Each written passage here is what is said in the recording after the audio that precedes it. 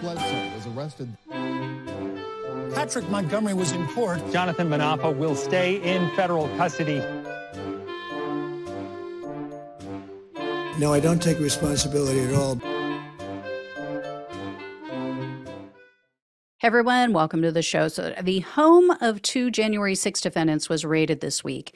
Here's the deal. Here's why this was necessary. As I shared recently, Ohio residents Donald and Shondale Chilcote, they failed to appear at a status hearing in early September. And then it was revealed that Donald had made some really concerning statements to his pretrial services officer. Basically, he told him, or her, I'm not sure if it was a male or a female, we don't intend to comply. We're not going to comply with the court's orders. Also, his wife had filed documents with the court. They were spewing out a bunch of sovereign citizen nonsense, saying that the court has no jurisdiction over them. So the judge issued a bench warrant for their arrest, and the judge rescheduled the hearing for October 5th.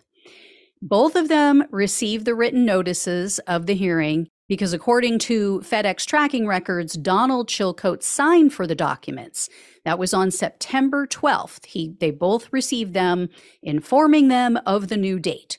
Well, not only did the Chilcotes not show up for the new hearing on the 5th, but on October 6th, the court was notified that Donald Chilcote removed his ankle monitor. Also, his pretrial services officer couldn't get a hold of him, just couldn't reach him. The court docket states, quote, "In light of this update, the court considers Donald and Shondale Chilcote to be potential flight risks." It also advised that the U.S. Marshals and the FBI should be contacted to find out what the hell is going on with this bench warrant. Why haven't you arrested these people yet? Why hasn't it been executed? So on Wednesday, October 11th, the FBI raided the Chilcotes' home. Unfortunately, there aren't any other publicly available details at this time, so I'm not sure if they were taken into custody or what the deal is. I would venture a guess that they were, because the FBI will typically do surveillance before they execute a raid to make sure that the person is home. So it's very likely that they knew the Chilcotes were there at that time, took them into custody, and they're probably in jail right now.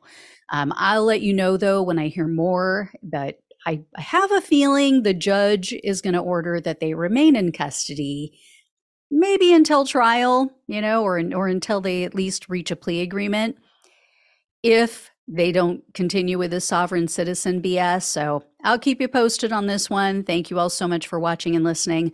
Please like, share, and subscribe. Please donate if you can. Links are below in the description box on YouTube and the podcast. Love you all. Take care. Talk with you soon.